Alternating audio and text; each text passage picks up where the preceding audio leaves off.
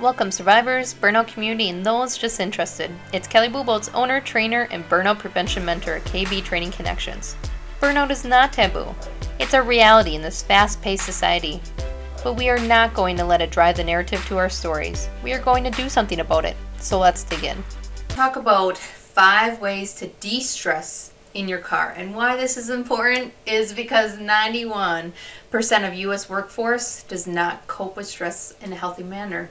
I was one of them. I was one of those people that would sit in the car and just get all jacked up in the morning before work. I'd be upset that I wouldn't want to go in. Some days that were so overwhelming, I would just want to break down. This is similar to even people you see in the grocery store parking lots or department stores where you just see that they're breaking down in their car and they just don't want to leave that small, safe space. So we're going to talk about the unhealthy behaviors, but we're also going to talk about 5 things you can do to move into more healthy behaviors in that car. Because that car is kind of a personal safe space, it's okay to take those moments. It's just when you move into the negative and unhealthy actions that you want to be aware of. So the first one is, what are you telling yourself in your head? So it's okay to have a bad day, a bad morning, those type of things. But if every morning you're sitting in front of your office, not wanting to go in and just telling yourself, man, today's going to suck. I don't want to deal with this person. Or the moment I walk in, people are going to jump all over me. Well, your brain's looking for proof of your thoughts. We already went over that in many episodes already. So what are you telling yourself that your brain's going to look for proof of? If you think you're going to have a crappy day and that person's going to be difficult and people are going to jump all over you, your brain's only going to seek out those actions. So you have to be careful about what you're telling your brain. If I say, I'm really excited to see so-and-so today, and I'm really excited for this meeting, I'm going to make an impact, or in general, I'm excited that I can get out in the office today, or see my patients, or make an impact in general. Whatever you're going to tell yourself, see if you can go more into the positive. And we're going to get into other techniques and tips as well, but what are you telling yourself when you walk through that door frame or when you sit in the car? And how could you switch it to make it a more impactful, positive, or bringing value back in your life type of day? Now, there's 3 things you can do in the car at this time to start switching your mindset. Sometimes it's difficult for us to just say that, especially when we've had experiences. You might even be in trauma at this point through the pandemic. So the healthy behaviors that you can start to do in your car before you go in might be able to shift your mindset. So the first one is music or writing in a journal. So keep a notebook in your car, gear up a nice music playlist, and that's actually free therapy. So actually, when I asked the therapist, I said, what is some free therapy I can give my burnout community? They said music, journaling, and animals. So awesome if you could have your animal in your car, right? But that's not most of us when we go to work. So are you going to use music as a therapeutic type of commute to get in the mindset? Are you going to journal a few of your thoughts, get them out of your head a little bit? They don't always have to be positive. Don't discard the negative, right? But you need to get them out of your head and get them out there on paper. And the cool thing about that is when you do that, it might be the catalyst for movement and action to do better. Because once you put it on paper, it's kind of like, I didn't know I was thinking like that. Or when you have consecutive pages like that, you're like, wow, I am the negative Nelly of the group. Or I am really going through some crap. I probably should get help. It can be that movement or that trigger to get help, get support, or take action. So, music or writing in a journal or notebook. Those are 2 great things to use to go from that negative mindset to a positive mindset. The other one is podcasts or gearing up funny videos. Now this one, I highly, highly recommend you prepping this ahead of time. So find a podcaster you like, find people that are inspirational, find comedians you really like, and I want you to get them in some kind of playlists in your podcast library, in your YouTube library, something where it's a quick click. Because otherwise you're going to end up scrolling around social media or messing around for a big amount of time, and now it's time to go into work. So prep as much as you can and trying to get you to that uplifting type of mood. So there's some podcasters that I listen to in the morning when I need inspiration or I need motivation or I just need to be in a good mood. There's some music playlists that I already have lined up where I can just click on that station and I'm good to go. There's some comedians I love to watch or listen to that gives me a good laugh when I'm just not having a good day or I'm low energy. So you're going to have all different mornings, right? You're going to have low energy mornings, you're going to have high energy mornings, you're going to have difficult stress mornings. So what can you line up ahead of time for your commute, for when you're sitting in your car, for that department store where your kids just flipped out for the last 5 minutes at the register, to just reset? And sometimes we need that support, right? To get out of our head and to switch gears. So what are you going to line up in your car to do that? That's number one. Number two is, what is in your control and what is out of your control? Sometimes we sit in the car too long because we don't know what's going to happen the rest of the day. And maybe we already had a chaotic morning. Maybe we had a chaotic week that we just can't take anymore. We are at our limit. So remind yourself what is in your control. And a lot of that, we just kind of create our own helplessness and hopelessness because we don't take control of what is in our control. Have you talked to your boss about being overwhelmed? Have you had that conversation with that difficult person that's just screwing you over and over and over again at work? Have you went and talked to them and just said, hey, can we sit down for a couple minutes? I'm struggling to complete some things of my job right here. Some of the inputs you give me are not meeting up, and I'm wondering if we can just talk through the difficulties you're having getting it, or maybe any misunderstanding in those reports.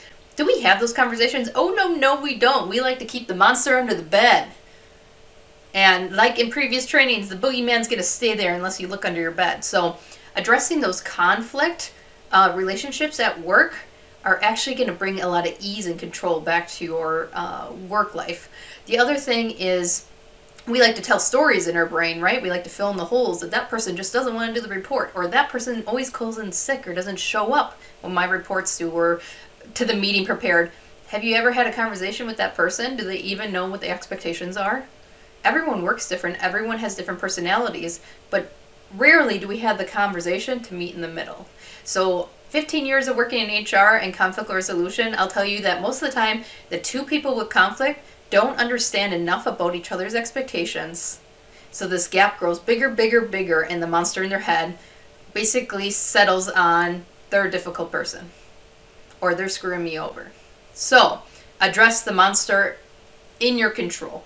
Now that's discussions with your boss, that's discussions with difficult people at work, that's discussions with relationships. You have family members or friends that are just, you're throwing energy away to these difficult relationships, but they don't have to be difficult if you take them back in your control.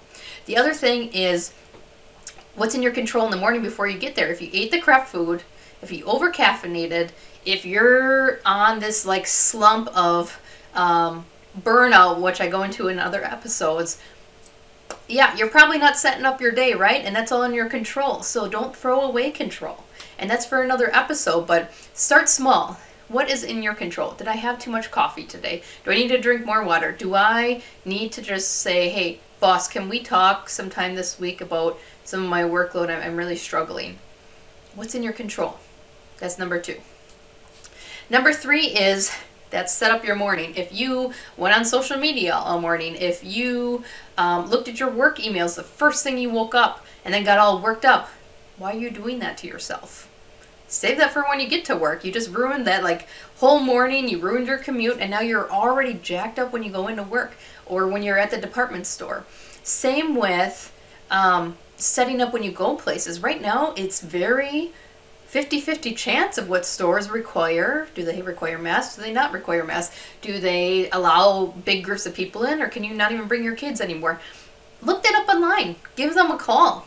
Treat it as if you don't even know the store hours, right?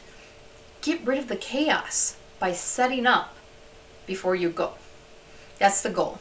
So set up what you can as almost you're going on like a vacation or a trip. It doesn't have to be that big. It will get more routine.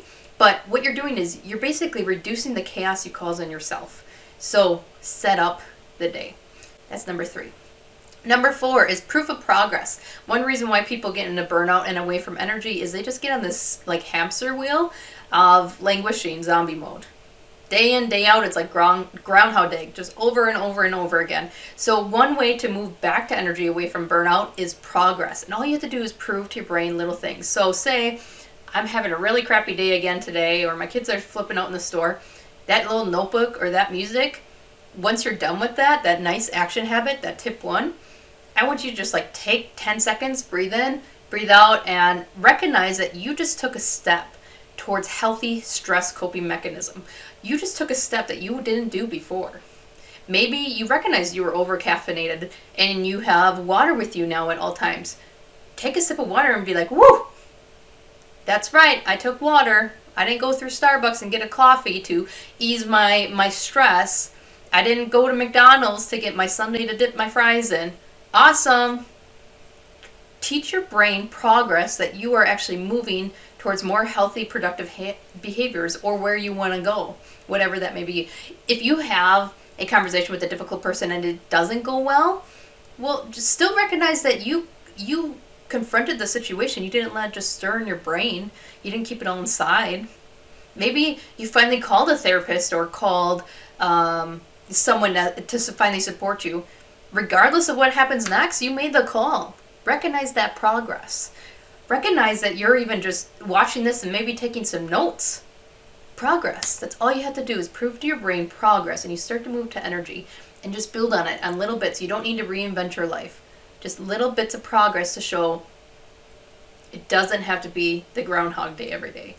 Every day is a new day, and you can start to build on it to where you want to go. Number 5 is you are basically in survivorship mode if you are sitting in your car every day just dreading going wherever you're going and basically just thinking the world is out to get you. You think everything is a threat. Survivorship mode of the brain is an ugly, dark place. It is very difficult to get out unless you start to prove to your brain that you're safe. One reason why we sit in our car and not sit out in the open parking lot is because it's a safe space for us. So, sit in your car and say, am I safe right now?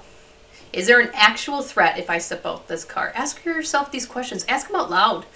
Plop down that mirror and ask it right in the mirror. That's even better. Some mirror image questions. But prove to yourself you're safe. Sometimes when I got way too far into sitting in my car too long, like sometimes I was even late for work because I was just sitting in my car, not wanting to go in.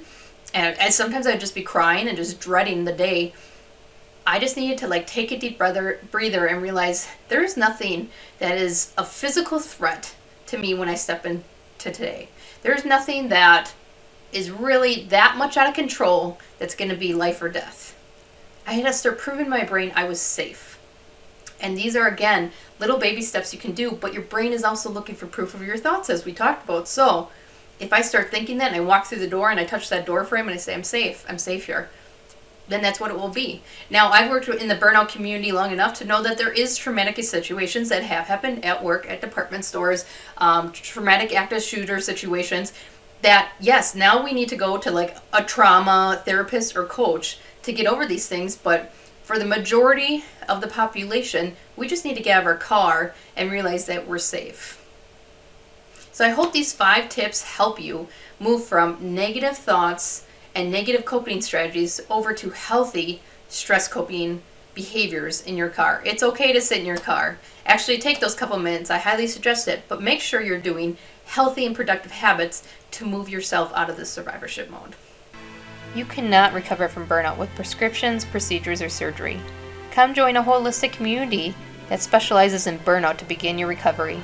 Each month, for only $10, get a specialist lecture, worksheets, and action planning delivered right to your email. Take it from a burnout survivor when I say your recovery begins with just one action step. Burnout is a confusing and lonely journey. I want you to know you're not alone. I hope to see you here again for more recovery tips and education. If you enjoyed this episode, please share with your family and friends. If no one shared the word burnout with me, I don't know where I would be today.